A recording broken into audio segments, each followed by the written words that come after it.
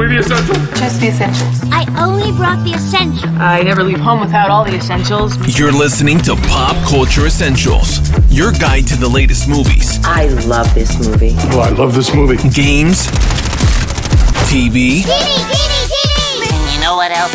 streaming, Christy, wake up! and pop culture news. Pop culture and current events. So sit back, relax, And let your host Alistair, Nick, and Pete take you through this week's Pop Culture Essentials. Welcome back to Pop Culture Essentials. I'm Alistair, and with me for this week's episode is Nick. Oh, hello there. And Pete. Hi. Welcome back. Welcomed and back. Thank you. This is going to be a very long show. All right. Yeah, good times. Well, if you stop pausing, it'll be a lot shorter, Alice. Wow, I'm leaving that chair creak in. Let's jump straight into movies now. Pete, what is happening with news? Well, what is happening with news is, unfortunately, the fourth Star Trek film we all thought we were getting is probably never going to happen. But the writers, Patrick McKay and J.D. Payne, have revealed a little bit about what would have been Star Trek 4, which was going to reunite the two Chris's, Pine and Hemsworth. Because I think a lot of people forget that Chris Hemsworth was in the first Star Trek film as Chris Pine's dad. So this would have had them both like in a time transporter pattern, which basically would have meant that they were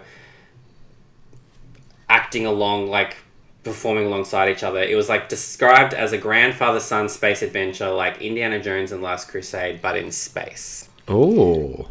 Which would have been really, really, really cool. But Star Trek Beyond flopping in terms of Star Trek movies. And the script from Quentin Tarantino never really came to fruition. I forgot about that. I would have loved a Star Trek 4 from Quentin Tarantino. Yeah. But yeah, so I think it's just, it's kind of one of those sad news stories where you're like, oh, what could have been, but probably never will. Like, I think if we get a Star Trek film, it's going to be completely like retooled and revamped and rebooted. I don't think the Chris Pine Star Trek movies are going to go forward, which is a shame because I think that's a really strong trilogy. Oh, yeah. I mean, like, it's kind of interesting. The time jump thing would have been really fun. But at the same time, like, Star Trek Beyond is a good finish to that trilogy. So I don't feel like I'm losing out. Like, I don't feel like the story's incomplete, but the fact that we were potentially going to get a Quentin Tarantino Star Trek and then this one is kind of like, shit, that could have been really cool. And a part of me was like, well, clearly Star Trek 4 got into talks with like Hemsworth when everyone was like, oh, you're now a giant movie star. So, but yeah, it's a shame that we're not getting it. But as Nick said, like, those three movies work perfectly as like a encapsulated trilogy. So, at least you can watch Star Trek Beyond and not be like, oh, there's meant to be a fourth movie. Like, it's done. So, yeah, totally. Yeah. Agreed. Nick, what's happening in games? Well, in gaming this week, we're moving to the world of virtual reality or augmented reality or just reality that's not reality. I don't know if you guys saw this article through the week, but there is a metaverse called Decentraland. And ultimately what it is virtual real estate. This company that runs Decentraland was valued at over $1 billion. And in one 24-hour period, they had 38 people using their metaverse. So it's kind of leaning towards the fact that, is the metaverse ahead of its time? Is it something that people aren't really excited for? It's one of those things where they had, I think they said here, 90,000 plots of virtual land to sell, and only up to 8,000 people in total have actually been on inside this virtual reality. So it doesn't look really strong at the moment for this business, and it comes hot off the news as well that Metaverse from the company Meta, the artist formerly known as Facebook, currently they wanted 500,000 users in their Metaverse by the end of the year, and they only have 200,000. So I don't know what you guys think about Metaverses at the moment, but it just seems like they kind of came out a bit too strong too quick. Just for a comparison, the Decentraland 8,000 users is still behind what the average daily users for Left 4 Dead 2 is on Steam. Ooh. Which Left 4 Dead 2, for those who are unaware, came out in 2009. So 13 years later, and it's still more popular than any sort of metaverse at the moment. So yeah, looks like we're going to be staying in the real world for a little bit longer, guys. Damn it. When can we go Ready Player One? Oh, see, that's what we need. I don't want to buy virtual real estate. Just put me in there with every movie character and every video game character of all time. Exactly. In streaming news, Matt Reeves' HBO Max spin-off show The Penguin has recruited director Craig Zobel. He is set to direct the first 2 episodes. If you don't know who that is, he is best known for directing the HBO series The Mayor of Easttown. He also did the film The Hunt and Z for Zachariah. 2 vastly underrated films, in my opinion. Agreed. That's a really good resume. So, oh God, yeah. Colin Farrell will return as Oswald Cobblepot. And the series will pick up 2 weeks after the end of the Batman film. Nice. I'm pretty keen for this. I actually forgot about it until I read this article. I'm like, oh yeah. Cool. You survived the great HBO Max cut thing. The great cull of HBO Max. But of course, one of their best performing movies of the year is if they're going to fuck around with that. Yeah. And look, something else that didn't make the cut this week was Cartoon Network. I don't know if you guys heard this. I saw this. It's no longer a thing. That's just, it's so insane that they're just getting rid of networks like this. It's really quite scary. It's crazy. Well, they're merging it and to call it Warner Brothers Animation. Yeah, I don't know. I've always had the Cartoon Network channel, since I was a kid on Foxtel. Yep. So for me, it's always been around. It's still a channel. It's still around. Okay, cool. What now? Is anyone else a bit ugh, that's a weird decision? It's kind of worrying as well that if they're putting it under the Warner Brothers Animation banner, right? I mean, I was just about to counter my own point because I was worried about Adult Swim there for a second, but I'm I guess Warner Brothers Animation also do the Mortal Kombat Legends animated series. They've made some pretty dark Batman stuff, some pretty dark DC stuff. So, I mean, there is a chance that Adult Swim doesn't get touched too much, but if we're paying close attention, a lot of Adult Swim stuff is kind of playing on Netflix. You look at Rick and Morty and things like that. So maybe Netflix look for purchasing Adult Swim. It could happen. Keep our R-rated content alive. They probably want to sell as much as they can. Speaking of selling, Nick, it's that time. The most hated game on this podcast. Speaking of selling, is Movie as Tag. they say. Movie Tag back again because I can't think of any other games to play. So let's play Movie Tag. As always, this is a movie guessing game in which I will give the boys, Alistair and Pete, a tagline from a film. If they can't guess it after one guess, I will give them a piece of trivia. If they can't guess from that, they get a supporting actor, then the year the movie was made, then the film's director. There is a theme. Ooh. And with Halloween Ends hitting cinemas, we're doing, for Movie Tag, movies that are set on Halloween night. Now, this doesn't necessarily mean horror films. Oh. This is just movies that are set, have at least a majority of the film set around Halloween and partially take place on Halloween night. Okay. And let's just say the one hint I'm giving you is that it's not always horror films. So, moving into movie tag, the tagline for this film is, what would you do if you knew the future? Oh, Any guesses? God. What would you do if you knew the future? What would you do if you knew the future? And it's set on Halloween night. I will say this movie is set around Halloween, and there is scenes that take place on Halloween. Around There are Halloween. scenes that take place on Halloween night. It's not Arrival, is it? It's not Arrival. Pete, do you want to have a guess? What would you do if you knew the future? I think I've picked a good one this week. I'm excited. I'm actually drawing a complete blank. All good, all good. That's not a movie. So we'll move on to trivia. So the trivia for this film is filmed over a period of 28 days, which matches the length of the time depicted in the film. Sorry, can I guess? You can absolutely guess. Okay, is it Donnie Darko? Alistair, it is Donnie Darko. What a guess! I thought it was Minority Report. That's not a bad guess as well. So yes, what would you... 28 days, I was like, is it 28 days? Like, that wasn't filmed on Halloween.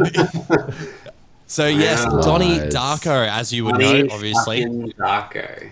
The big Halloween party and the big climax of the film taking place on October 31st. The supporting actor was going to be Patrick Swayze. The movie came out in 2001 and was directed by Richard Kelly. I love Donnie Darko. Love this movie. Who doesn't? And was really lucky.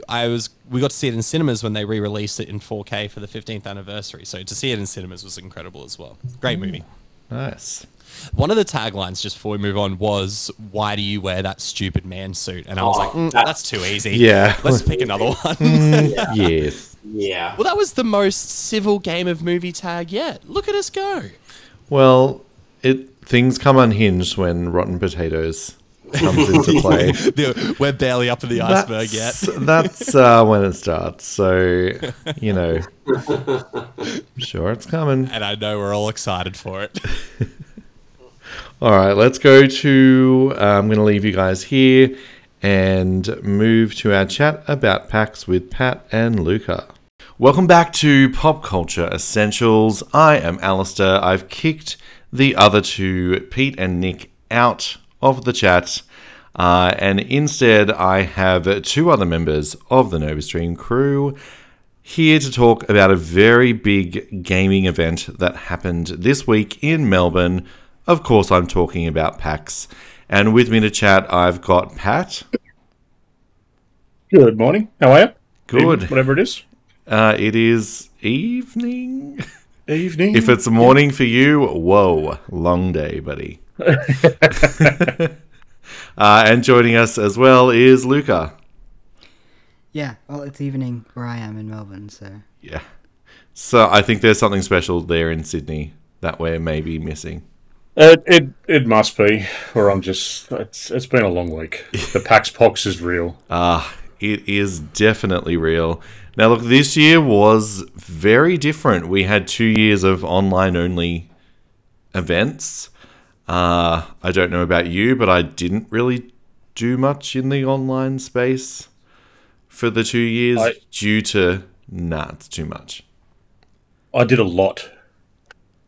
But not the Australian stuff. I was very lucky to start picking up, talking with people from PAX all throughout sort of North America. And, yeah, still talk to different companies throughout Asia and whatnot that, it's still sort of going on. So that side of it was pretty cool, but, yeah, missing the in-person events. Luca, did you do much online over the 2-year pandemic? I did plenty online, but nothing to do with media or anything. I actually have never been to a PAX before, online or in person. What? Was this your first PAX?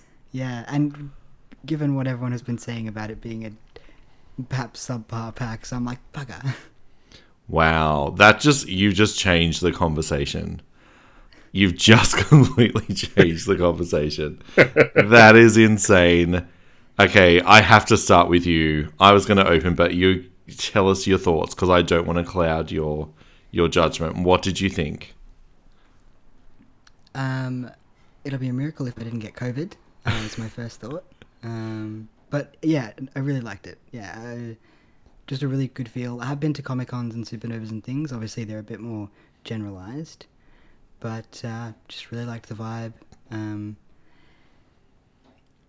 It was a few less large players than I was expecting. I might have expected to see a bit of a Nintendo or a PlayStation or even an Xbox, so I was a bit surprised to see a bit of an absence from them. But yeah, overall, didn't really touch any of the panels. Nothing sort of caught my fancy. Watched a bit of esports, browsed some tabletop gaming and things like that. But mainly just a lot of time in the indie booths because there's some really cool stuff in there at the moment. Well, you'll be happy to know that normally there is a PlayStation, an Xbox, and a Nintendo who were noticeably missing. Mm-hmm. And before the night before Thursday night, I was sitting at home and I'm just sitting here going, oh, I just feel like it's going to be not that great. If they're not there, there must be a reason. I don't think it's going to be that great. And I am happy to say that I was very wrong. I actually feel like this is my favorite PAX so far. And I didn't think I would say that. I liked seeing a lot of there was a lot of sort of more unique things like the custom PCs and things like that, which I'm guessing is probably a recurring thing. I mean, it's sort of the space. And, yeah. It certainly enjoyed a lot of that. Enjoyed the smaller booths and things like that, display cases, things. But yeah, some of the things like Square Enix and HyperX, it was sort of a glance in and walk past situation.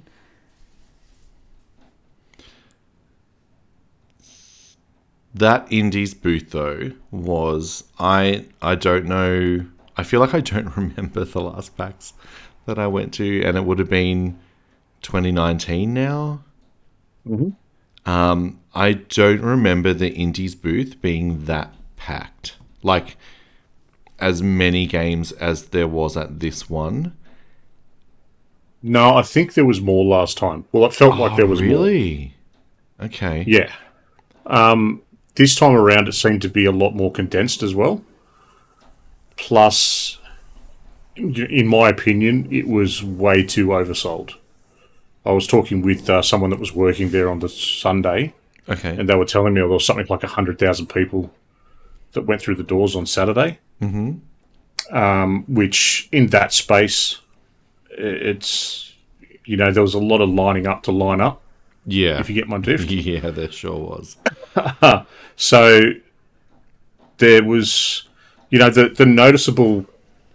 the big three not being there was noticeable, but then again, in 2019, I didn't spend a lot of time with them. Ubisoft not being there, I thought they might have had something to show, especially with Skull and Bones. Yeah. Good point. That was the Ubisoft I didn't know about beforehand. The three big ones I did. But yeah, the Ubisoft sort of was one that I noticed a big hole sort of being where they were. But again, that was taken up more so this time by Amazon, which had a big Amazon Prime showing. I was so grateful for my media pass, and the first thing that I did so for those that don't know, if you go in as media, you get to go in an hour earlier on the Friday to kind of get a lay of the land. If you haven't had time to organise interviews or whatever, you can run around like crazy people like I did and try and talk to people and organise times and stuff like that. I went straight to the Prime booth because I saw the words Lord of the Rings, Rings of Power, and was like, I'm going straight here. I never got a chance to go in, so please enlighten. So they had costumes from the actual show in glass containers in this huge, walkthrough exhibit They had 5 Lord of the Rings Rings of Power pins, which they thankfully gave me all 5 while I was standing there freaking out over one of Galadriel's costumes going, this is insane. And I'm like, this can't be real. They're like, yeah, literally, like, when PAX is over, it's straight back on a plane to London. I'm like, that's insane. Wow. Why would you do that? But thank you. You're going to be the busiest booth at PAX. And they were. The lines were ridiculous. They also had pins and walkthrough stuff for the boys. And what's their other big show? Reacher, thank you. Reacher, yeah. And the other one with John Krasinski, Jack Ryan, is it? Yeah. Is it Jack Ryan? Yeah. So look, it was actually pretty good. I was very, very surprised that they put that much effort into it, because I feel like last time PAX was on, there was like maybe a TV screen, and I think I got a boys pin, and that was their contribution. Man, I wish that the word had got out, because that sounds awesome. I would have queued for that. It was on NovaStream Story. But the queues were ridiculous. Every time I walked past, it was full. So, yeah, insane. Like, the one, I wouldn't think to put something like that in PAX, but it's kind of the perfect environment, right? Oh, Yeah, definitely. I feel like, yeah, for sure. I did end up going on the Saturday, and I feel like my that was my regret, because there were so many people. It was just getting into anywhere, as you say, it was queuing to queue. So, man, next year I got to try a Friday or a Sunday. Yeah, I didn't end up going on Sunday because I was wrecked. Like, completely wrecked. Friday was nowhere near as busy as Saturday, but it was still busy. Yeah, Sunday was a step down. It was still a lot of lining, but you know, at one stage I got on to play Alone in the Dark, the demo for that, and that was only a 10 or 15 minute wait for that one, so it wasn't too bad. Yeah. Is it weird to say that the that the biggest queue and the biggest game was Sonic Frontiers? Yeah. Not at all. That is definitely the biggest queue. I was like, what is going on? What world do I live in? Doesn't everyone just automatically hate this game? It hasn't even come out. Yet the queue was insane. They were doing Sonic mascot photos, which was cool. They gave you 15, 20 minutes with the game, which is quite a long time. Mm-hmm. Did either of you play it? No. I never saw the queue less than 2 hours wait time. Yeah, same. So, no thanks. I'll wait for it to come out. That was a spiral. That was absolutely enormous. I gotta say, I reckon I would attribute that to the films more than anything else. I reckon... Oh, right. Okay. Yeah, I reckon so many people in those queues maybe have never played a more recent Sonic game, or else they probably wouldn't be in the queue. Well, lucky them. Lucky them that they didn't have to play Forces. Anyone remember that game? Oh. Anyway, the less we say about that, the better.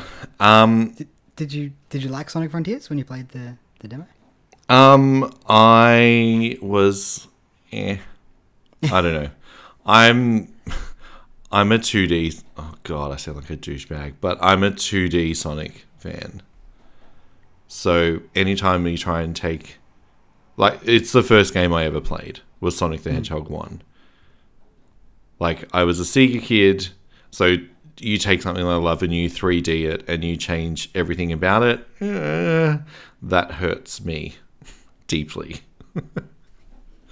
I still play them all, but yeah, I'm like, I don't think it's a decision I can make in a 20-minute time frame with people hovering over me. I don't know.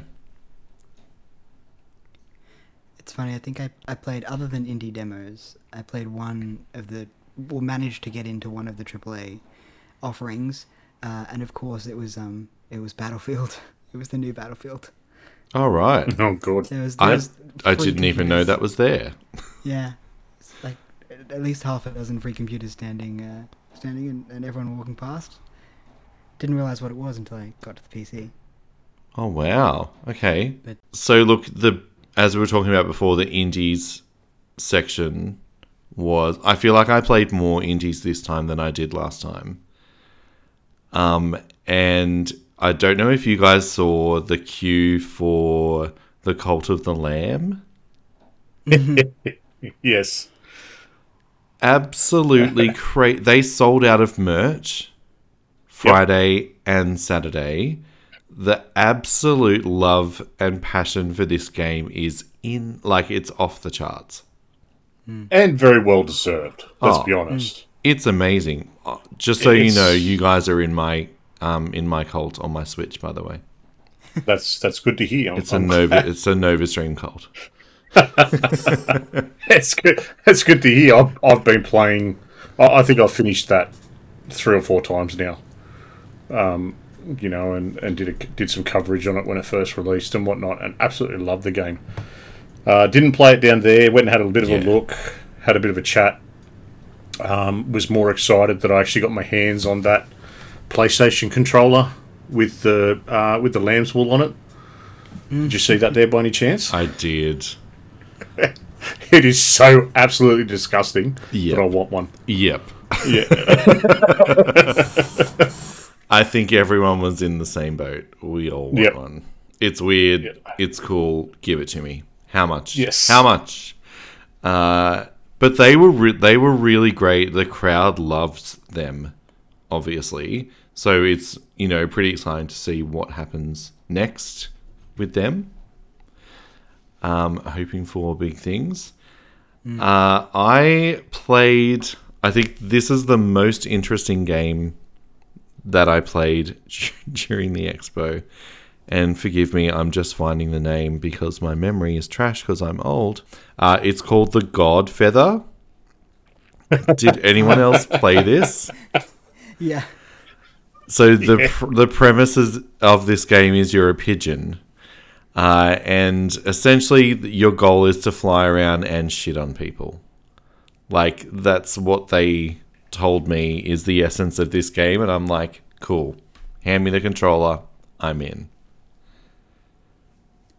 5 stars. Game of the year. Yeah. You'll be Cult of the Lamb next year. Don't worry, guys. That's where you'll be. That's where you're headed. Holding a PlayStation controller covered in pigeon feathers, saying, "Take our money." Yeah. Definitely. I didn't actually get hands on with that one, but I watched enough people playing it. It's just, sign me up.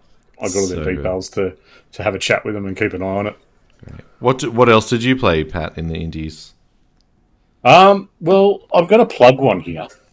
Okay. And I played it because I played the demo, and we didn't actually know this game was there. But it's called Repeller Fella. Mm-hmm. Oh, I remember seeing this game, and I made a very witty comment about it, but continue. Okay. Well, Repeller Fella, I auditioned to be a voice actor on it. Oh, wow. And my co-host, Luke, actually got a part on it. Okay. So he's actually in the game.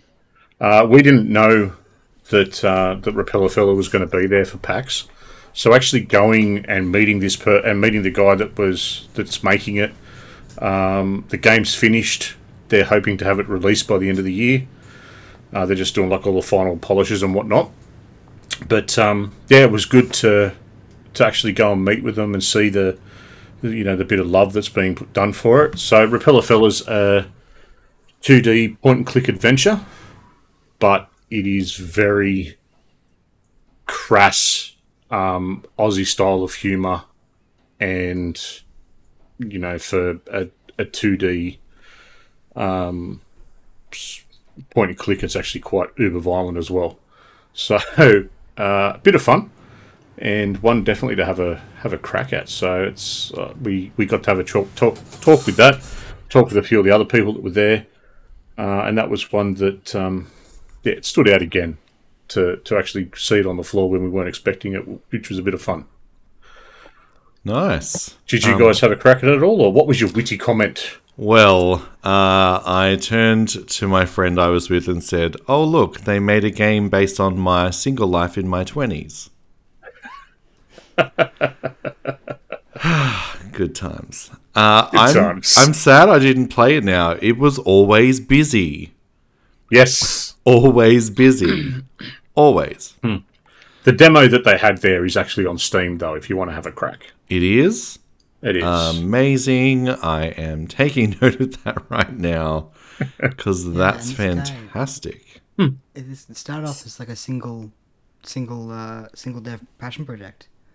Like started hammering away at it, and he mentioned it's fully voiced over 100 voice actors, and I guess one of them's your friend. Yeah, one of them's a good mate. But yeah, it's 6 years in development, and it's just about there. So I'm pretty excited for that one, and excited to see because we've been following it along for so long. Exciting to see when it releases and what sort of reception it gets. Yeah. Was there anything else that you played? Apart from that, Random Mine stood out. Random Mine was another one. Okay. Which was Blowfish Studios. Mm-hmm. So Random Mine, I actually got to talk with the Blowfish people. So had a crack of that. Had a crack of a new unannounced game, which when we've been asked not to talk, well, they sort of said to me, "Don't talk about that one," so I won't. Oh, okay. But that was really cool. Actually, I can't wait to see more about that one. But yeah, Random Mine is a. Did either of you guys play Core Keeper? I didn't know. No? No. Okay, Core Keeper was like an underground sort of toned down version of Minecraft and a top down sort of thing. Random Mine's kind of like a 2D side scroller version of Core Keeper. Kind of a lot of it looks similar as well, but essentially it's a little mine building adventure type game where you're digging away in the mines and just finding new things and finding new areas and progressing yourself through it. So okay, yeah, that one was a bit of fun too. Plus there was a heap of others that you just sort of had a couple of quick goes at. Just try and find this video. There was one called Conscript, which was down the back, which kind of gave me Fallout 1 sort of vibes. Okay. Bit of a sort of Fallout style in that one. And then the other one that I was sort of interested in was one called Dredge by Team 17.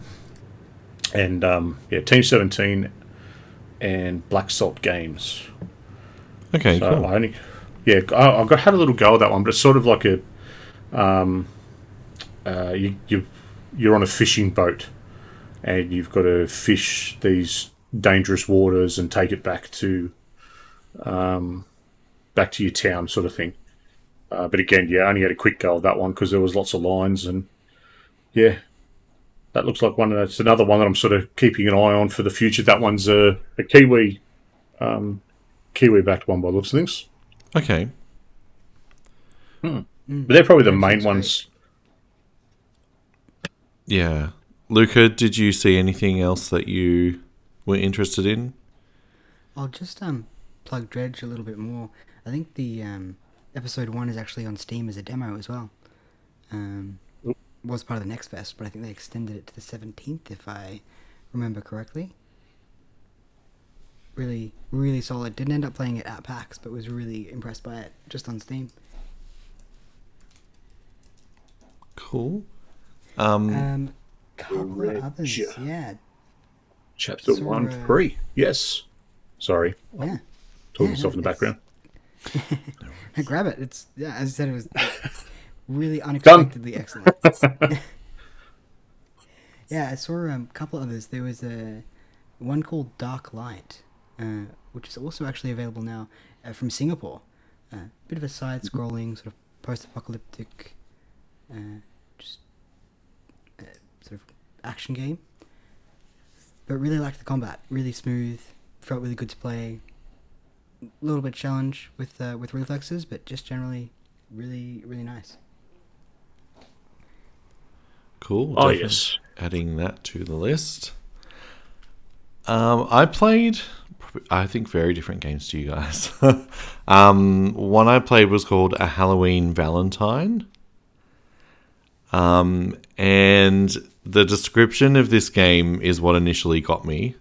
It's a puzzle adventure set in a haunted amusement park on Valentine's Day. Interesting. I'm like, okay, you got the weirdness. Sell me the game. Yeah. And the guy that made it is actually a musician and makes like pop albums. And he wanted to insert that into a game. The soundtrack is incredible, what he's done so far. And he only had a little bit to show because there's a lot of work to do. But it's such a crazy thing to play an indie game with a fully realized soundtrack. It's going to have a Spotify and an Apple Music playlist that you can listen to, that he's composed from scratch to accompany the game. That kind of thing is totally up my alley for something different. So I'm looking forward to see how he goes on that. He'll be hopefully back next year to show more of the game. Another one that I played apart from the pigeon poop was Nightcrawlers. Mm-hmm. Did you guys have a look at that one? I vaguely remember it. It sounds familiar. Yeah, so it's from Good Morning Games. So they're actually a husband and wife team. I got to speak to them. We'll have a review up on an interview up on NovaStream when our site starts working again properly. And so it's a roguelike action RPG / dungeon crawler thing. You basically fight hordes of these corrupted things, and you have powerful skill cards. You enchant your weapons and just all this crazy stuff. The guy making the game was up until 3 a.m. fixing a bug where if you punch someone too hard in the dungeon, it just completely crashes the game. And as he was telling me this, someone did it and the game crashed. So it really just showed how fresh the games you get are. They're literally being worked on as they're making them. And that was another one where the line was always full. Always full. Which is just, it's so exciting to talk to Aussies making games and seeing, people who are going to front up money essentially to buy these games, lining up to play. I saw people walking around making lists of games that they want to wishlist on Steam.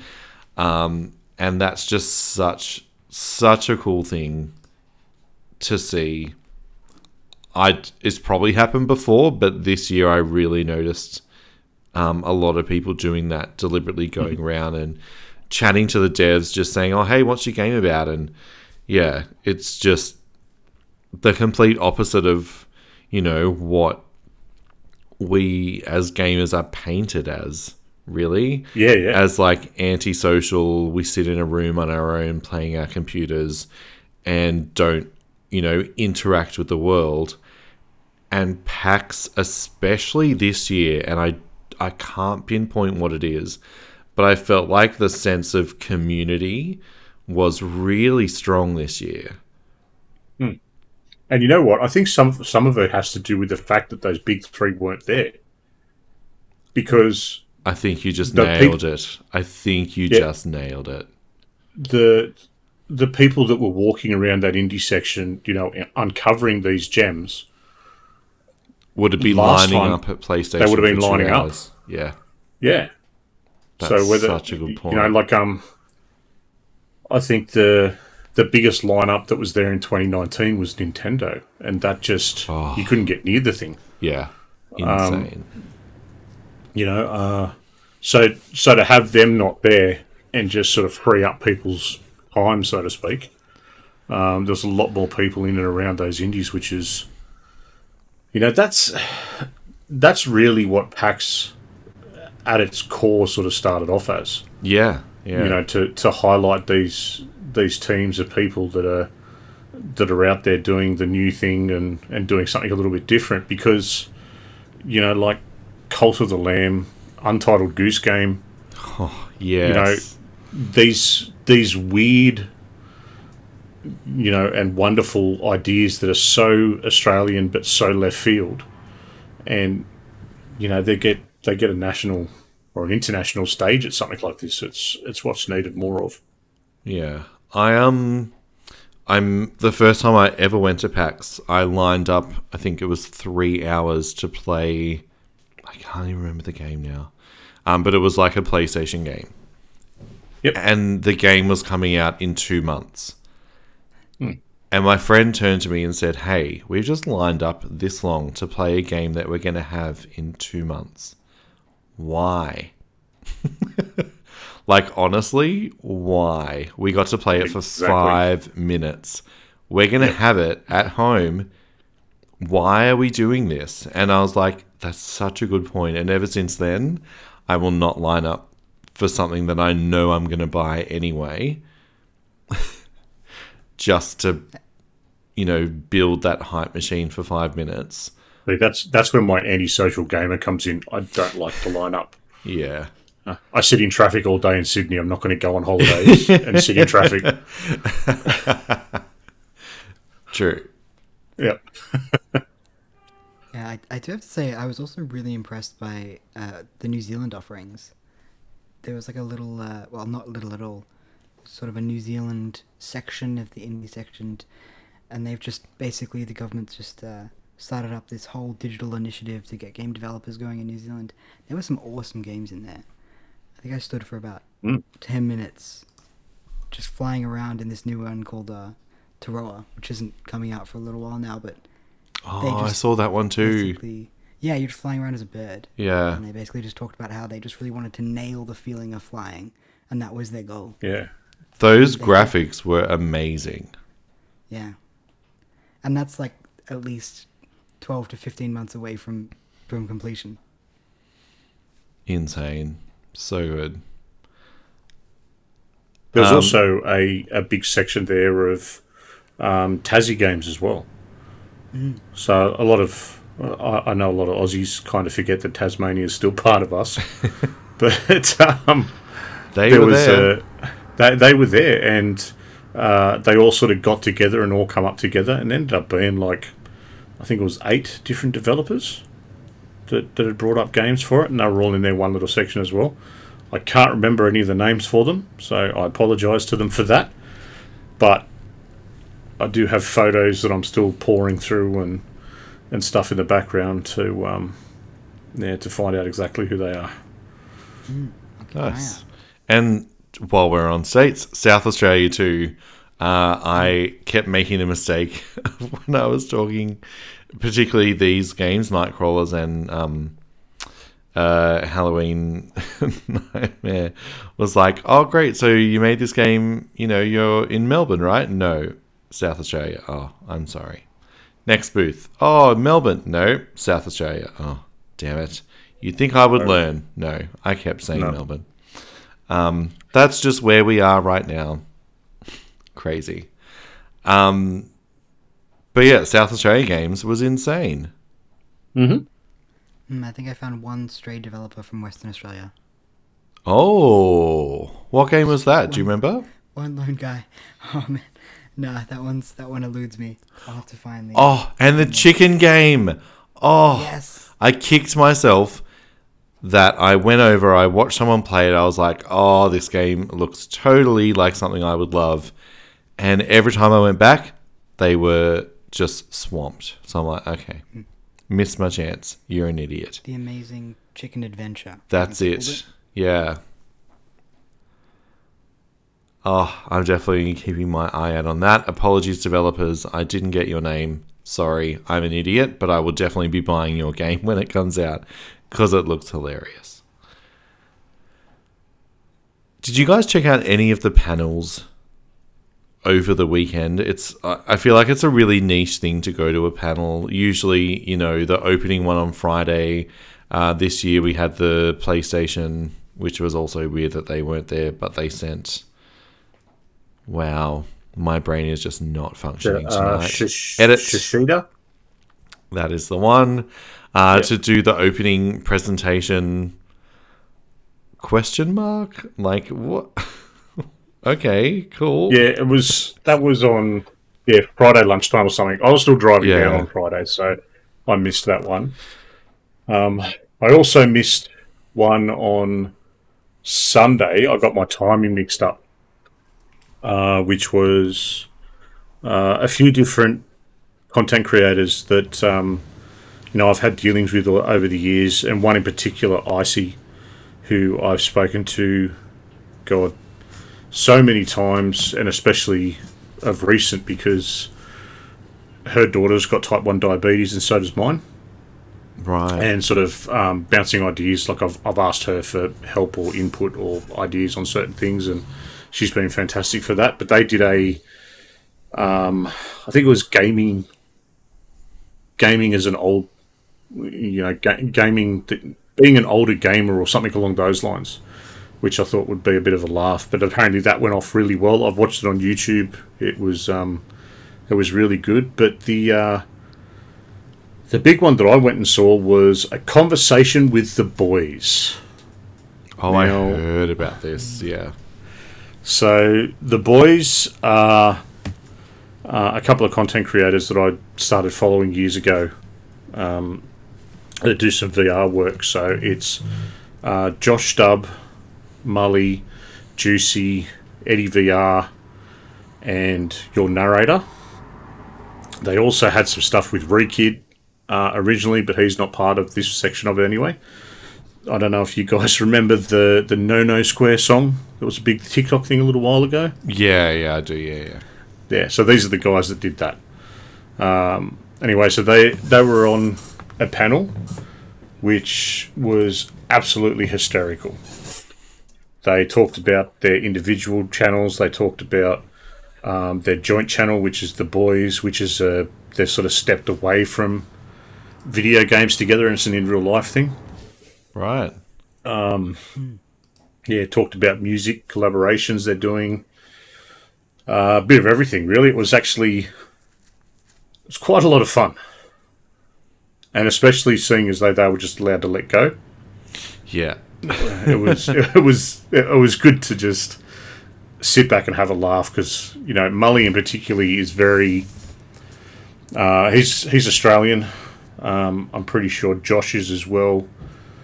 Narrator and Eddie are from overseas, but Mully in particular is that, well, for lack of a better phrasing, he's a bogan. So to just watch him let go, like let loose, and the guys bouncing off each other live on stage as well. It was a really entertaining hour. Okay, cool. I went to a couple of the NBN Theatre was my go-to for some weird reason. So the ones that I went to were all about pitching for paid work in games journalism. Surprise, surprise.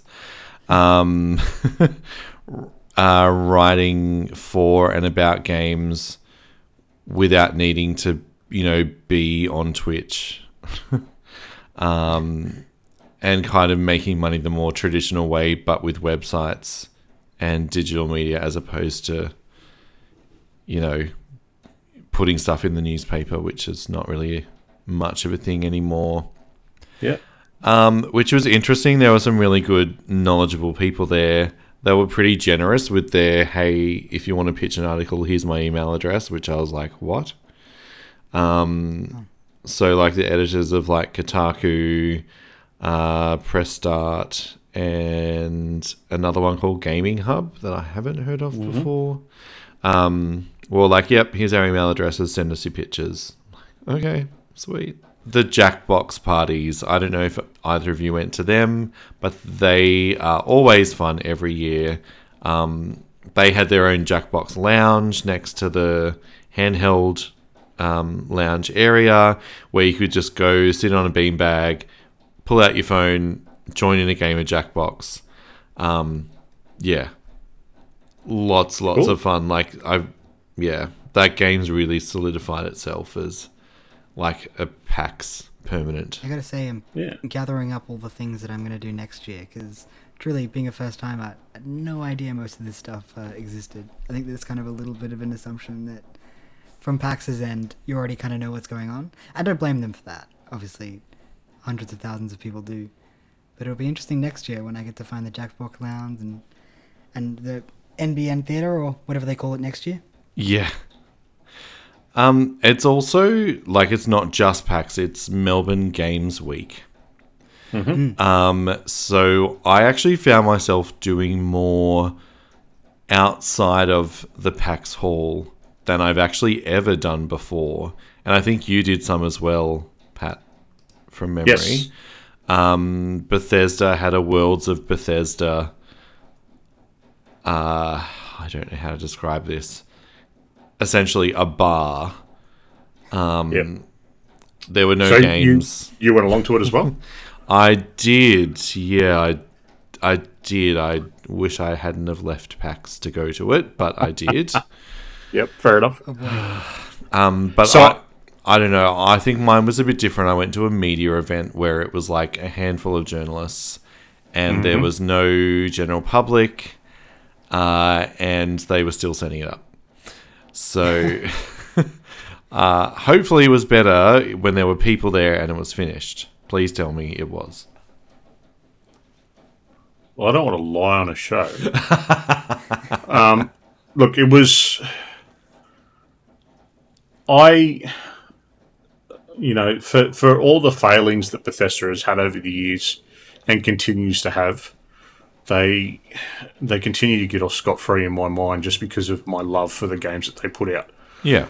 And, when I saw the opportunity for this to come up, it was like again, we did it mid-afternoon on the Saturday, and it ended up, instead of going back to PAX and kicking on for the night, we went, let's go and get a beer and go back to the hotel. But what it was essentially was it was 3 different rooms with a different theme for each room. So, 4 different rooms if you count the bar. In the main bar area, they had, a bit of a nightclub sort of feel, and a few things up for Redfall. Not really a whole lot, but it was just, some neon stuff on the wall, some PCs that were set up that were done in a Redfall or Starfield sort of vibe. They had a room set up for Elder Scrolls, which is... Elder Scrolls is my...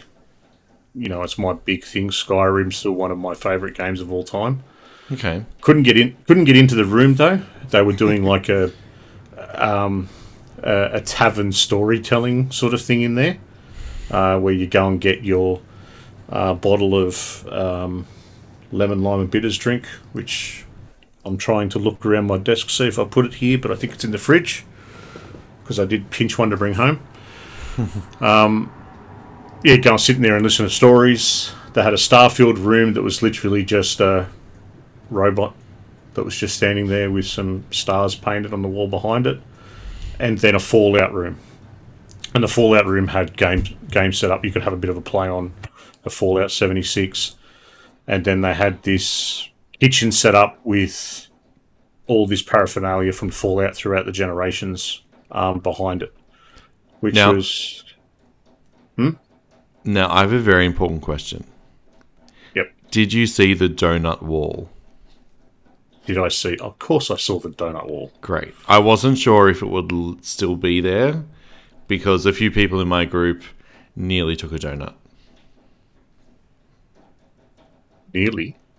Nearly. They were like pleading with us to get rid of them.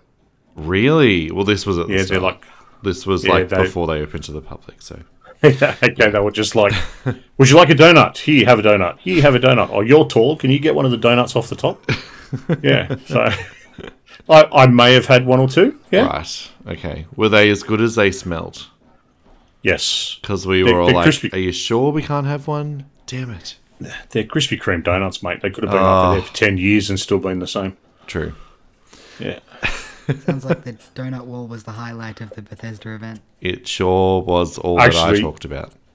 No, the drink. Did you get some of the drinks that they were doing? No, and let's not go there. No? Okay. We were told no drinks. So we were there at 10 a.m. on Friday. No, these weren't alcoholic. Like, we got nothing. Like, the bar was still being set up. So, yeah. Yeah. They really All right. Well, they were a... it was like a lemon, lime and bitters type thing, non-alcoholic. And it was designed after something within the Elder Scrolls world. I can't remember what it was off the top of my head, but it was actually really nice, hence me going up and going, thank you. I might borrow this one as well. Another one. And Yes. another. And another. Yeah. Another place I went to, which I live in Melbourne, and I feel like an idiot that I didn't know about this, is a place called The Fortress. Never been, got invited by Alienware. They had a huge setup there. So I'm like, you know what? I'll break up my Saturday.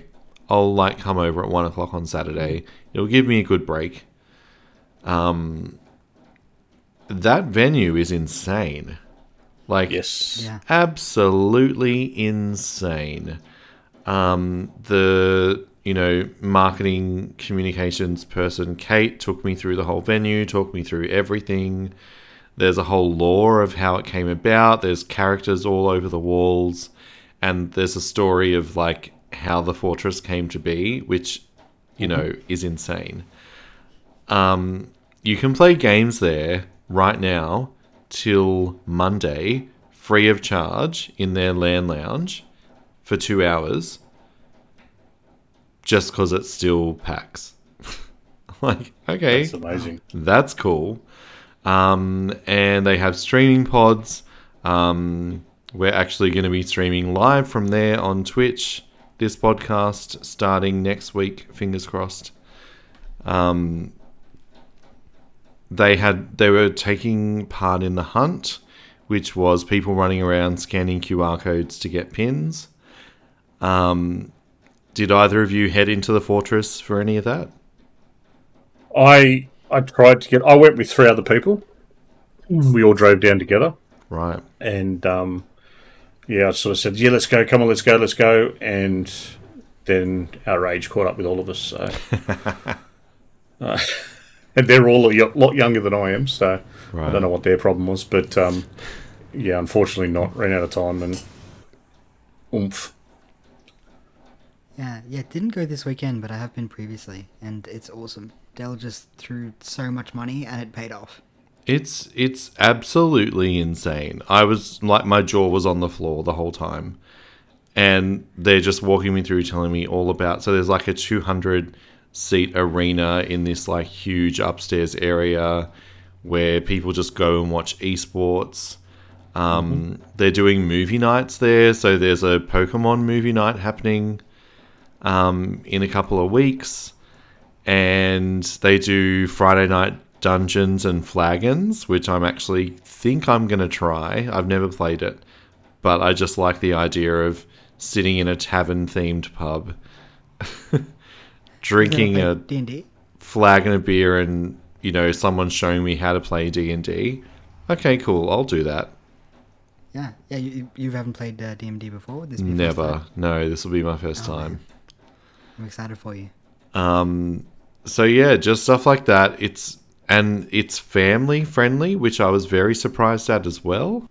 This is the first year that I've been to PAX, so I didn't do the whole Twitch thing until the lockdown, of course, because, you know, when I ran out of watching every single video on TikTok, there wasn't much left to do. So I signed up to Twitch and started following a few people, and I actually got to like literally run into them in person at PAX. And I know in my mind they're not actual celebrities, but it felt like a celebrity moment with a few of them. I'm like, I've been watching you for 2 years, which sounds creepy when you say it out loud. Anywhere else, I'd look at you funny. Yeah, thank God they didn't take it that way. But that just added a whole other layer for me to PAX, was just being able to say, so this one guy, I'm like, you're the first streamer that I ever watched. The first streamer I ever watched. And you played Animal Crossing for hours and just did the most ridiculous, stupid things because it was fun. Mm-hmm. Insane. No, well, it's like, yeah, well, it's a good thing to do to get out there too. We had a few people, and I had a few people come up and say, "Hey, Pat, how are you?" And couldn't figure out who they were until they told me their handle and realised it. Oh, right. Yeah, and sort of just people that have seen my head around the place and whatnot, which was really cool. And again, seeing those people that I followed on. I don't watch a lot of Twitch. I used to stream to Twitch quite a lot, and got my affiliate and all that sort of jazz, and then just it was too much work for no little return, very little return. Yeah. But yeah, look, it's weird because you do have these people that's like, oh my god, that's so and so or that's so and so, and like I was standing in the Alone in the Dark lineup, and Stephanie Bendixson walked past, which is Hex. Yeah. So she was on Good Game and all that sort of stuff, and I've met Hex dozens of times throughout, covering my covering of games and events and whatnot over the years. So for me, it was like, oh yeah, there goes Hex. How you going? Yeah, see you later. But the amount of people that were so excited, oh my god, that's Hex. What should we do? What should we do? I'm like, go and say hello. Go. Yeah. You want me to call out? What? Yeah. What are you gonna go and say good day to her if you want to say good day to her? She's pretty cool. Yeah. Yeah. So it was a few good people to go and catch up with, and just sort of people that you bump into that that I've been speaking to online or on socials for years and never got to meet in person. It was good to finally meet them in person. So that's kind of what the whole community feel was like, wasn't it? Yeah, 100%. And I felt like, I don't know, just like there was a lot more, and maybe because it was spaced out better, I just feel like there was a lot more. I didn't get shoved this year. I didn't get pushed. I didn't get prodded or anything like that. Everyone was fairly respectful. Yeah, because all the arseholes were at me. That's why. Sorry? They must have all come looking for me. The whole, obviously, I didn't realize it was literally the entire convention center, and it sort of got like halfway, and I was like, okay, this is the end, and then you realize that that's actually just the cutoff, and then the tabletop area is beyond that. Yeah. It got me like a couple of times. Like, did you guys spend much time in that second area? A little bit, yeah. I'm big into tabletop, so there's some good stuff there. Any last thoughts on PAX 2022? Closing thoughts. Hopefully next year's bigger and better. I think this year was a bit of a testing of the waters, so to speak, with nothing really being done over the last 2.5, 3 years. So they sort of were a bit standoffish and worried people wouldn't come back, which was proven wrong. And for all the PAX enforcers out there, good job, but make up your minds and stick with it. Don't start this. Go and line up over there. Oh, now you can go in. Oh, no, we want you to go back outside and line up. Oh, no, you can go in now, but line up over there. No, just go away. Just one line. That's all we need. Yeah, it should just be one line. Doesn't make sense.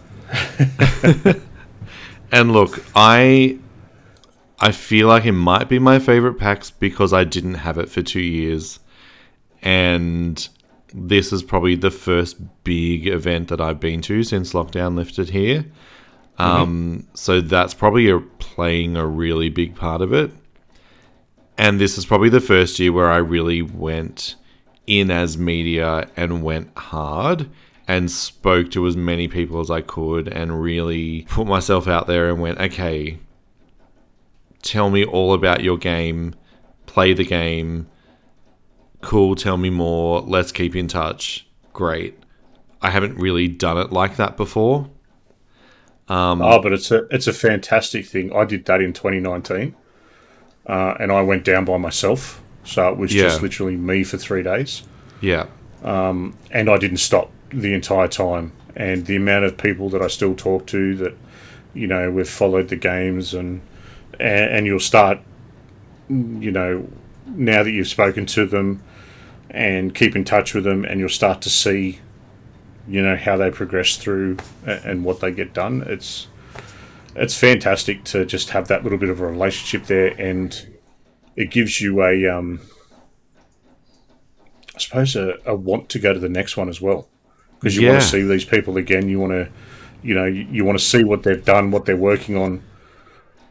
How far you've come since last year. Everyone was polite. Everyone was happy. Everyone was welcoming. You know, there was just everyone that was there to have fun. Again, just getting out and amongst it, you know, all those people feeding off everyone else's positivity was infectious. Yeah, definitely. You know, and despite the long lines and all of that stuff, it was still, you know, everyone was still in good spirits. Everyone was excited to be there. And I think definitely excited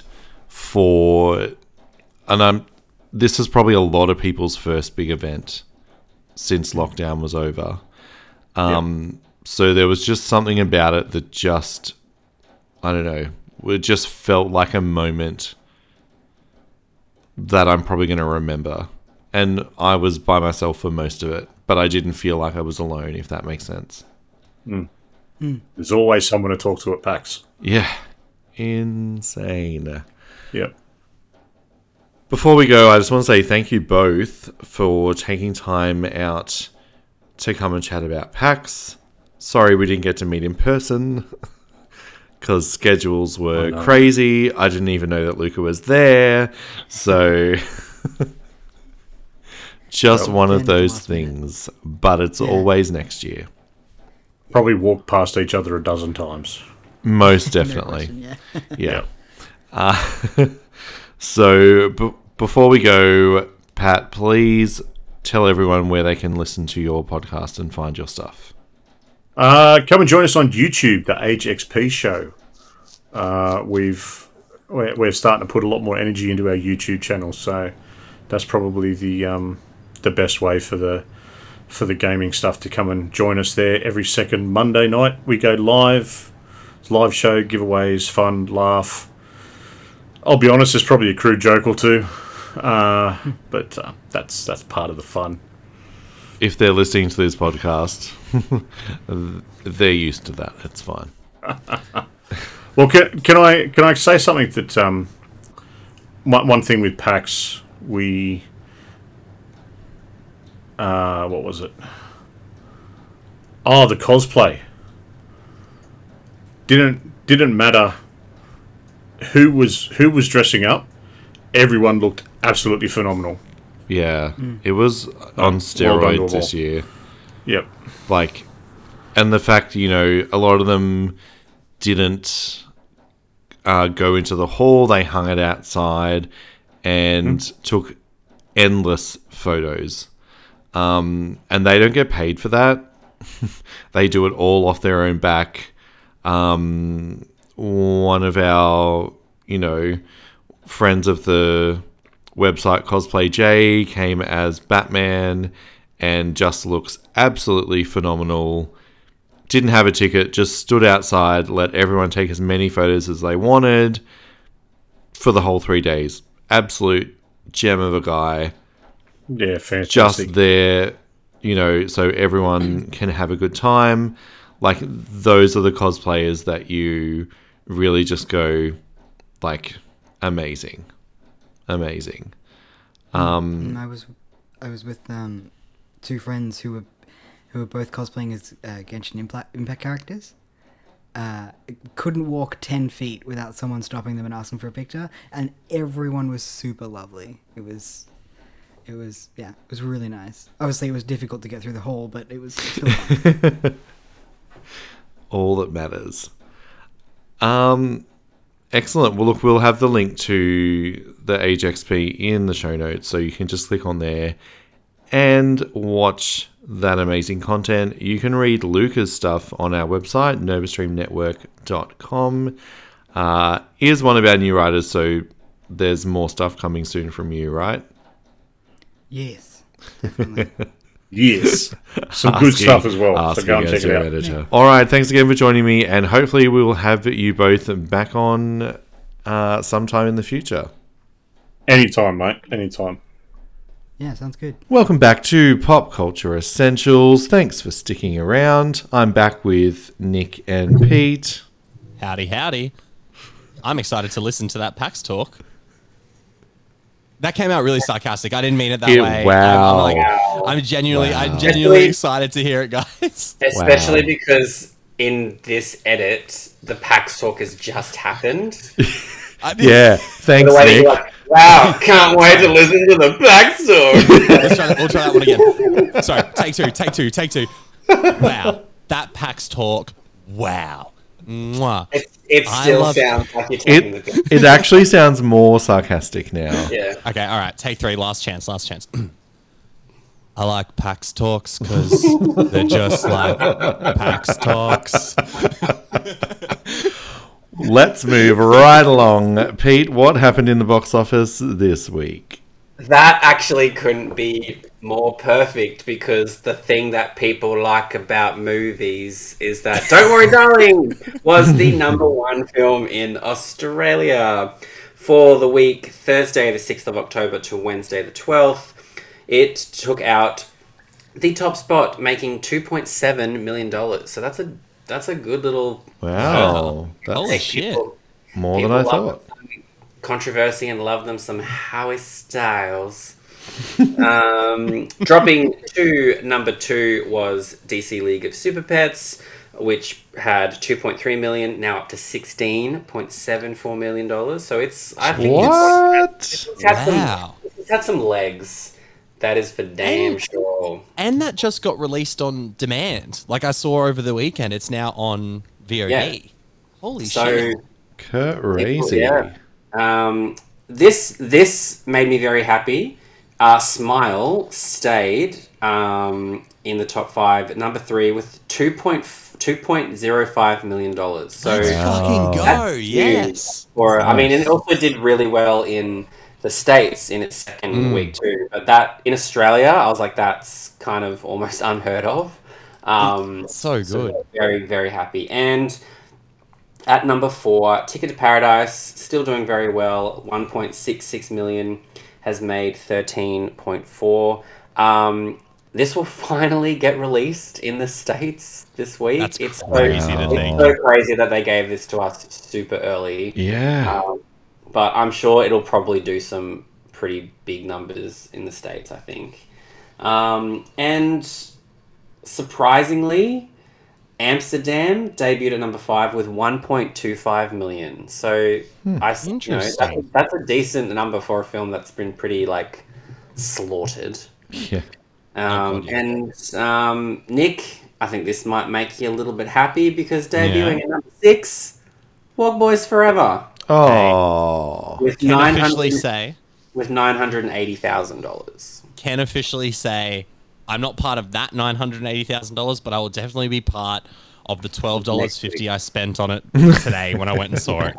So I'm proud to be about part of those numbers next week. Yeah. Paws of Fury is still heaven. It never ceases to make us laugh. It made $700,000. Like, big ups for Paws of Fury. See how they for it at the cinema today. It's And I just started laughing. see how they run at number 8. So good. It's one of those movies titles that I'm going to butcher. Barbara Bangra Pondane. Probably the worst. At number 9. And Fall still in there at number 10. Wow, Fall So- just hanging in there. Yeah, hanging in there. So proof that people loves them some cinema. Amen. Multiplexes ain't going anywhere. Thanks. In streaming, so we're looking at the week of... Well, welcome, Alistair. That was so condescending the way you like Such a catty little episode today. I love it. totally editing that out. That's really bad. For streaming now, we're looking at the week of September 12th to 18. And we have a little race on our hands. Ooh. 2 huge fantasy shows going up against each other.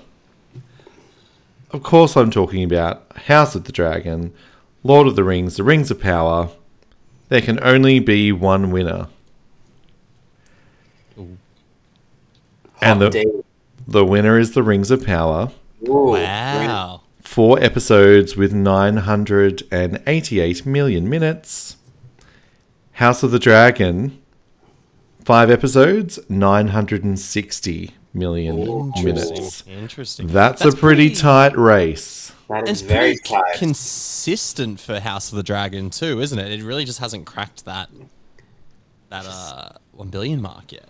Beaten by the salt of the rim. As they say. Wow.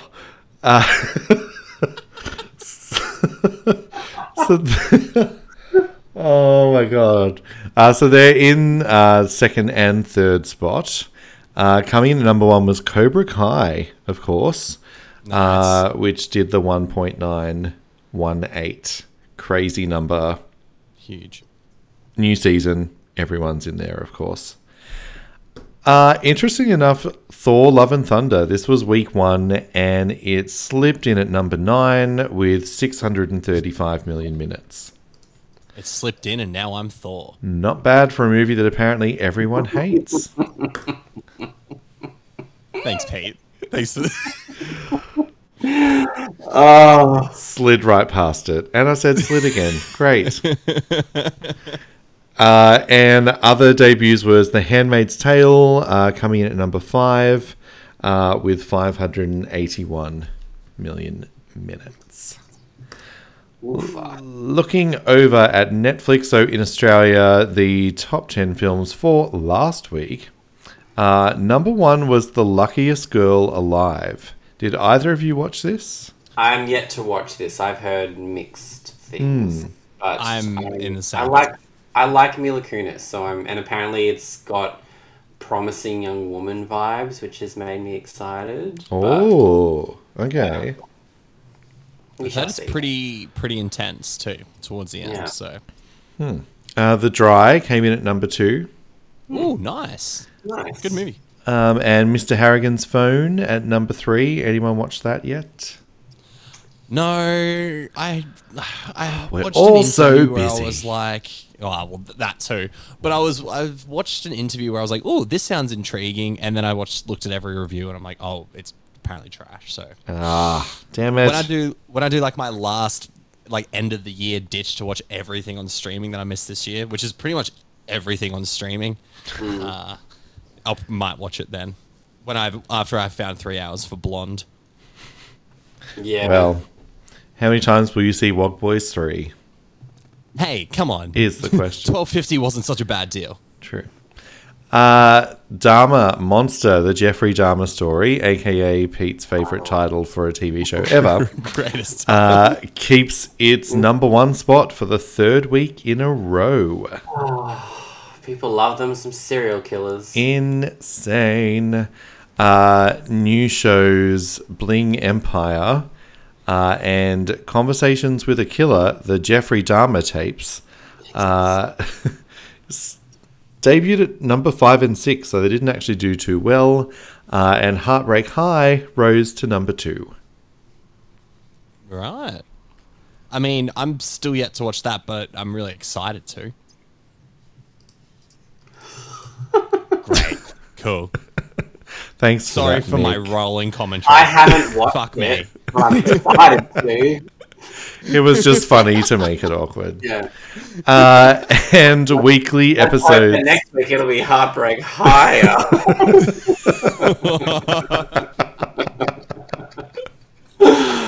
Oh, we could only hope.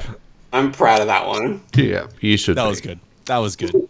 And weekly episodes of Rick and Morty season 6 are keeping that nice and high, coming in at number 7. Yeah. I'm guessing we have excited no for that. fans. Great, cool. Let's move on. Were you actually excited, Nick, or were you just filling No, I was just filling the the void? I was filling the void with As my you rolling do. commentary. And I'm Thor still. Speaking of filling the void, it's that time. Rather than filling Now the void bend for this over. game, Yeah, fill my void, Nick. I think rather than filling the void, this game makes us stare into the void. As stated earlier, there is a Halloween theme with Halloween Ends hitting cinemas and on Peacock in the US, debuting to surprising box office numbers, all things considering. What did we all briefly... The Halloween franchise. So the 3 movies we have are all in the Halloween universe. And starting with the OG, the one that started it all, 1978's Halloween. Now, we're at one game apiece at the moment. So, we're going to start with last week's winner, Alistair. What do you think... what do you think the critics' score for 1978's Halloween is? Well, this is difficult because it didn't exist when this movie was out. It's a good point. It's a good point. I will say this. It has 81 critic reviews and 250,000 audience reviews. So Shit. Okay. I'm going to go 98%. 98. And Pete, critics score for 1978's Halloween. Yeah, because I'm thinking, because there's not that many critic reviews, but as I know, most critics pretty much love the shit out of this film. So Adore it, yeah. I'm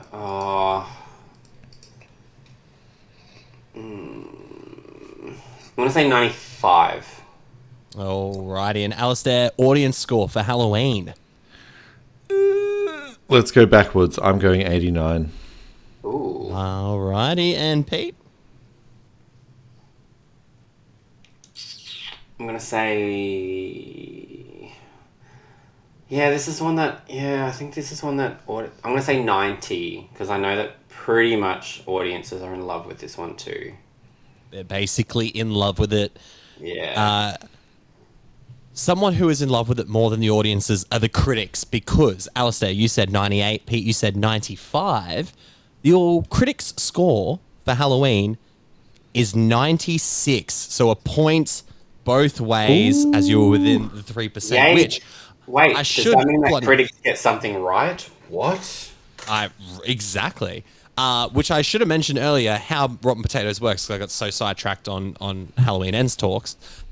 I will give the boys the movie. They have to guess the critic score, audience score. If they guess within 3%, they get a point. If they guess it dead on, they get 2 points. And the reason I bring that up is because someone has guessed the audience score dead on.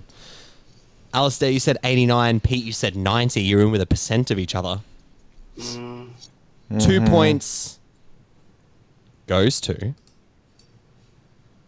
89. Alistair, 2 points. Pete still gets 1 point, though, in there. So we've got a 3-2 opening for Rotten Potatoes. That was 1978's Halloween.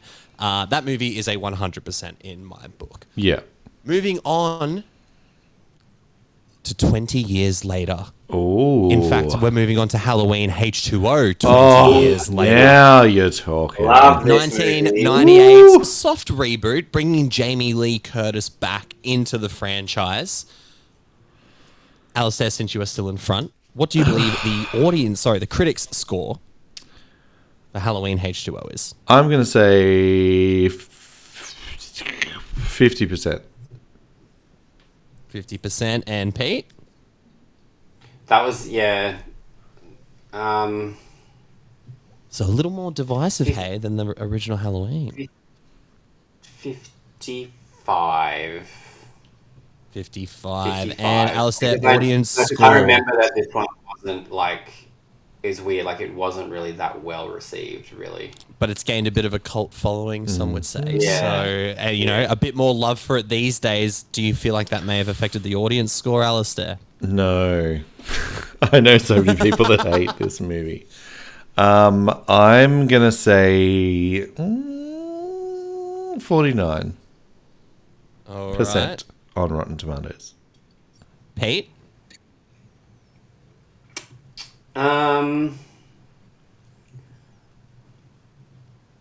gonna say like 60%. I think I don't know. I feel like audiences like this one. The critics score. Alistair, you guessed 50. Pete, you said 55. Yeah. The critics score. A point each way because it is 52, smack bang in the middle, both within the 3%. Okay. This Now, should yeah. be higher, that's all I'm saying. So the audience score, right? Not as loved, obviously, by critics when it came out, but audiences have made this into a bit of a cult classic. Pete and I actually rewatched it last year for monthly movie marathon. Small plug, and we both really enjoyed it. Pete, you said 60. Alistair, you said 49. Oh shit. Yep. It seems like audiences on Rotten Tomatoes have not caught up yet because the score is 49 on the dot. So Alistair out on the 2-pointer there, bringing his score up to 6. And Pete, you are on 4. Highly suspicious, Alistair. 2 audience scores in a row. But it is 6-4. Sorry, 6-3, my bad. 6-3. So, but it's still anyone's game. There are points to be won, and there will be points to be won on 2007 Rob Zombie's reboot of Halloween. One of the most heinous, disgusting films ever made. In my opinion, not a fan of this one. No. This was rough. Yeah. But what did the critics think, Alistair? What is your guess for the score? I think this was pretty bad. How bad? I'm bad. gonna say like 27. And Pete?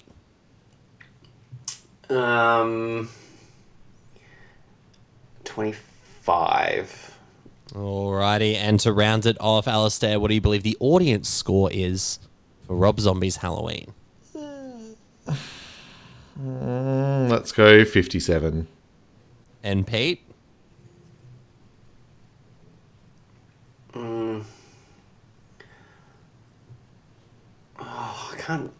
I feel like I don't know if audiences.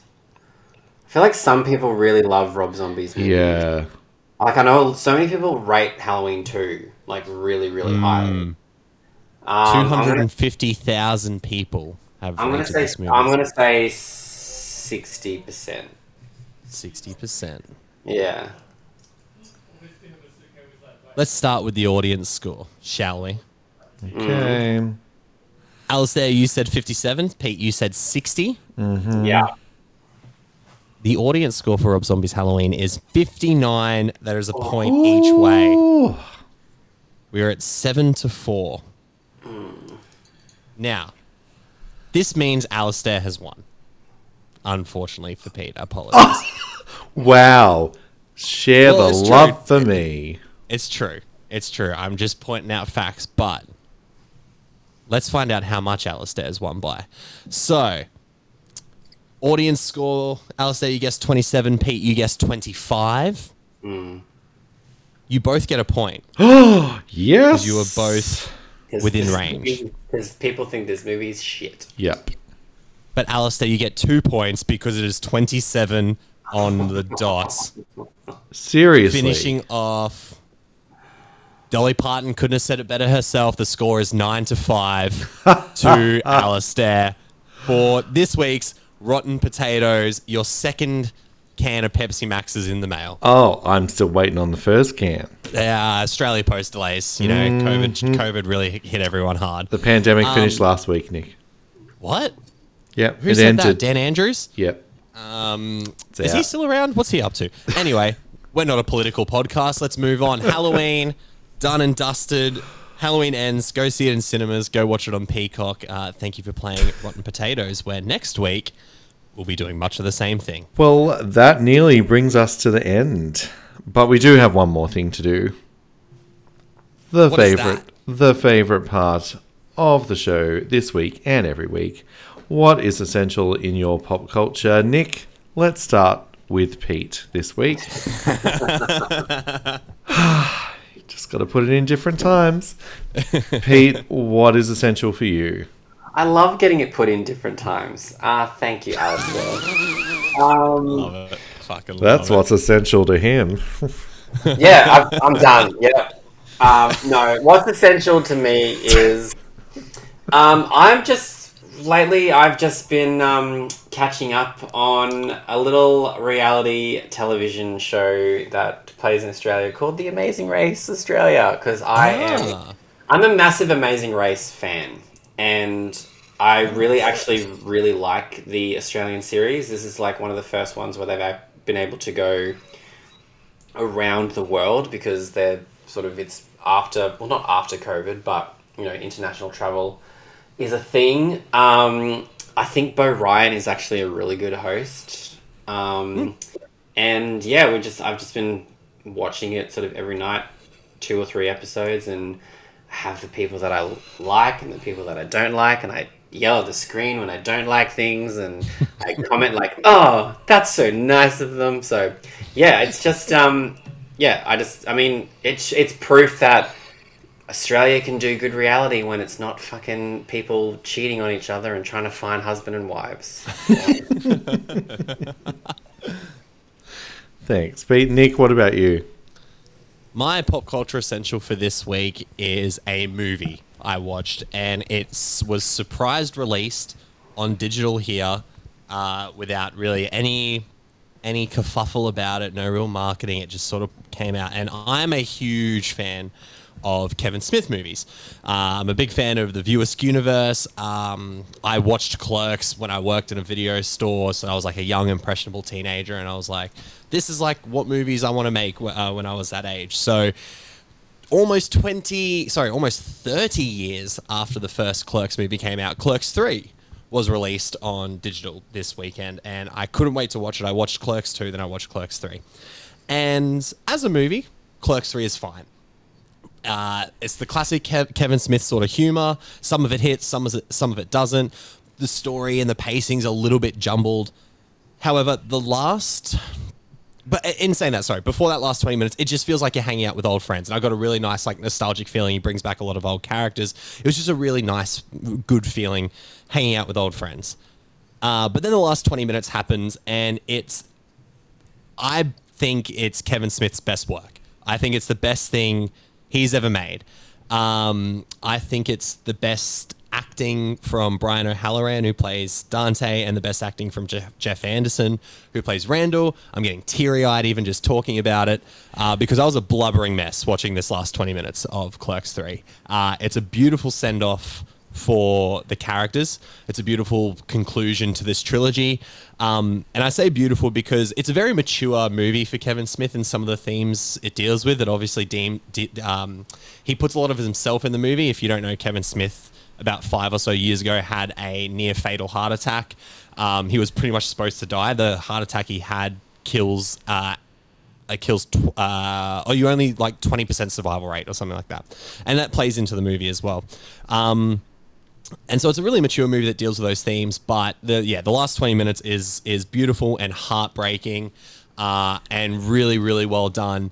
And I even found myself today just thinking of it at random points and starting to tear up with how good it was, and I can't wait to watch it again. So if you're a fan of Kevin Smith and you're a big fan of the Clerks movies, Clerks 3 is essential viewing. It's a great nostalgic movie, a great nostalgic ride, and it is just a beautiful send-off for these characters. It is like, I'm genuinely, like, as I'm talking to you, I have tears in my eyes thinking about it. So watch it.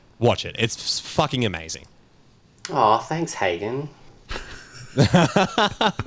No blood in Clerks 3, Hagen, you'll be fine. Good times. And what about you, Alistair? What's essential? Thanks, Pete. I forgot how to talk for a second. Yeah, he's too busy crying. I'm too busy crying over here. Well, look, obviously last weekend was PAX. And it's been 2 years since we've been to one in person. And it was... The last one I went to was very, like, corporate-y marketing. It felt like that kind of thing. This year, the big three didn't go. PlayStation, Xbox, Nintendo.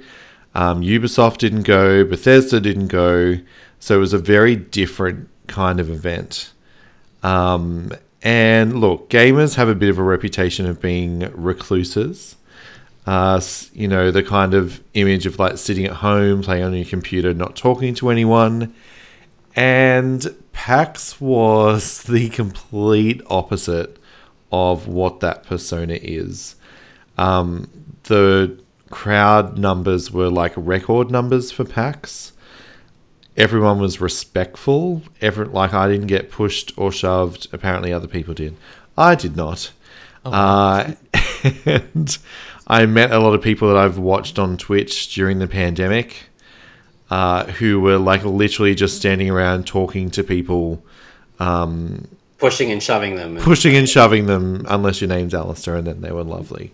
But look, it really felt like a community event, and it was just really. It just felt like everyone was there to have a good time. There were no like fights or dust-ups or anything like that. So I just want to say thanks to the gaming community for not being a stereotype. Yes. And for wearing deodorant this year. This is the first year that I haven't and not gone... that stupid crystal shit. Oh, horrible. So thank you for wearing deodorant and for being a great community. Yeah. So that is it. Another episode down. Where can they find your stuff, Pete? You can find my stuff on Twitter and Instagram at RatedPDG. I am also on Rotten Tomatoes under my name. The last time I spelt it, you gave me shit for it. That's fine. You can find me there. I forgot about that. On the aureview.com. And I also co-host a lovely podcast with the beautiful Nick Laburo called the Monthly Movie Marathon. And he can tell you where to find it, because I'm not going to do all of his plugging, because he plugs me enough. Wow. We've already plugged this week. Because the podcast came out. Yeah, and you can find me at Nick's Flicks Fix on Instagram and Twitter. 60-second movie reviews on Instagram, and they've been going gangbusters this week. There's a lot of content to cover, and there will be a lot of content coming soon when I cover the Brisbane International Film Festival, which I'll also be covering on NovaStream Network. So if you head to novastreamnetwork.com, you'll find all my reviews and interviews there. The latest one that went up was just a press conference coverage of the Black Adam cast. So we had quotes from The Rock and Pierce Brosnan, which is pretty bloody cool. And as Pete said, Monthly Movie Marathon, we just dropped our Dwayne Johnson episode for The Rock, in which we did a shot of Terramana tequila to start the episode, and it was fucking good. It was very good. You can find that on Spotify, Apple Podcasts, and Google Podcasts. Just type in either Nick's Flicks Fix or Monthly Movie Marathon. Where can they find you, Alistair? Oh, how lovely of you to remember me this time around. Thanks, Nicholas. Well, he didn't be beautiful, but that's okay. It's fine. It's fine. It's fine. Guys, stop fighting over me. Come on. I'll bring more Drake back. Don't make me do it. Okay. So you can find me on Twitter and Instagram at Alistair. You can find my movie stuff at NovaStreamNetwork.com and my gaming stuff and pack stuff over at theaureview.com.